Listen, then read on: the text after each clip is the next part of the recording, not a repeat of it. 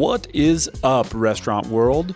Welcome to the Tip Share, where we dive deep into the labyrinth of all things restaurant, open up conversations with owners, operators, vendors, and industry experts to explore everything that's happening within the industry and its current climate. Sit back, grab your shift drink, and let's share our tips.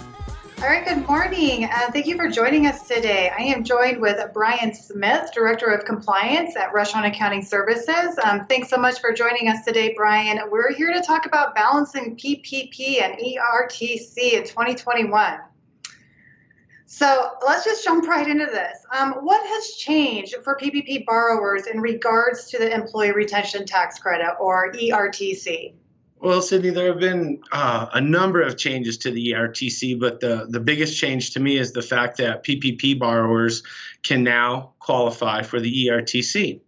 In 2021, the ERTC can be claimed for wages paid in Q1 and Q2. That's great news. And then in 2021, the requirements to qualify for the ERTC have also been updated to allow more businesses to qualify, and that is on top of allowing PP borrowers to claim the ERTC. And also, just lots of changes, lots of good changes for businesses. The eligible wage amount has been increased to $10,000 per quarter, where in 2020 it was $10,000 per year. And this is per employee, by the way.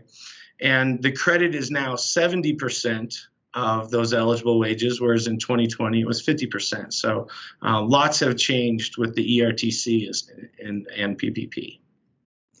That sounds like a lot of great news for a lot of borrowers out there. Now, how does the ERTC and the PPP loan interact? Are there any points that businesses that qualify for both need to keep in mind?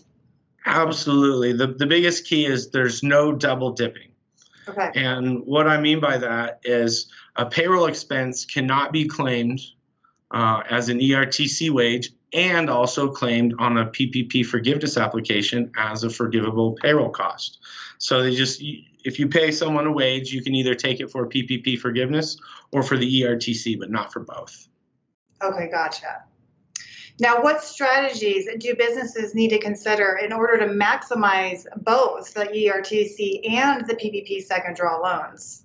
Now, there are a lot of things to consider, and of course, every borrower situation is going to be different. So there's no one size fits all for this question, but some of the strategies are to be, you could delay the PPP loan to allow more of Q1 wages to go towards ERTC.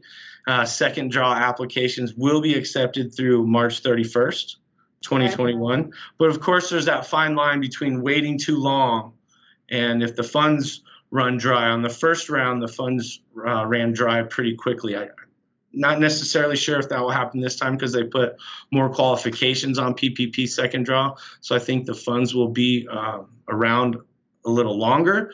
But will they be available till March 31st? No one knows that. So you got to balance holding off on getting your PPP loan with will the funds run out? And of course, that's the worst case scenario, but it's something that every borrower needs to think about when they're deciding when to apply for a PPP second draw. And then, of course, are we going to take ERTC with that? Second part of that strategy is to shoot for 60% payroll cost on your second draw loan. This will allow more wages to be eligible for ERTC, and hitting that 60% non-payroll cost should not be a problem for PPP second draw because they've greatly expanded the definition of non-payroll costs to include what they call supplier costs, basically inventory, perishable goods, your food. So if you're allowed to have perishable goods inventory count towards non-payroll costs, that 40% should not be a problem. So if you keep your payroll cost to 60%, non-payroll cost 40%, that will leave much more wages for ERTC. And then the last thing that borrowers can consider when trying to develop a strategy is now they can choose any covered period they want that begins the day that they receive their PPP second draw and ends at least 8 weeks later and no later than 24 weeks. So they can choose a 9-week and 3-day covered period if they so choose, because they used all of their PP funds in that time frame. And that really allows the businesses to separate the time frames that they're using for PPP and the time frames that they're using for ERTC, and that will really maximize the amount of wages that are eligible for ERTC. And that really is the ultimate goal. Let's make sure that we're maximizing both of those experiences for forgiveness. Now, that's a lot to digest, so thank you, Brian, for breaking that down for us. Just one last thing. I'm curious if there are any differences in the tax treatment of the ERTC and the PPP forgiveness. There is. The money received from both the PPP and the ERTC are tax-free, so those are the same between both programs.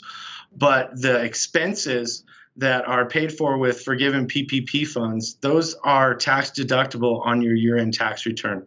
However, the ERTC wages that calculated the ERTC credit are not eligible, are not tax deductible at the end of the year. So if you're comparing the two, the PPP is definitely more advantageous. But when you wrap both of them up together, this will really help businesses get through this tough period. Well, I really appreciate you continuing to help all restaurateurs out there, understand really the complexities of all of this. So appreciate your time today, and I hope that this was beneficial for everybody out there listening to us. Thank you. I hope so as well. Take care, Sydney. Thanks, Brian. Thanks for joining us this week on The Tip Share.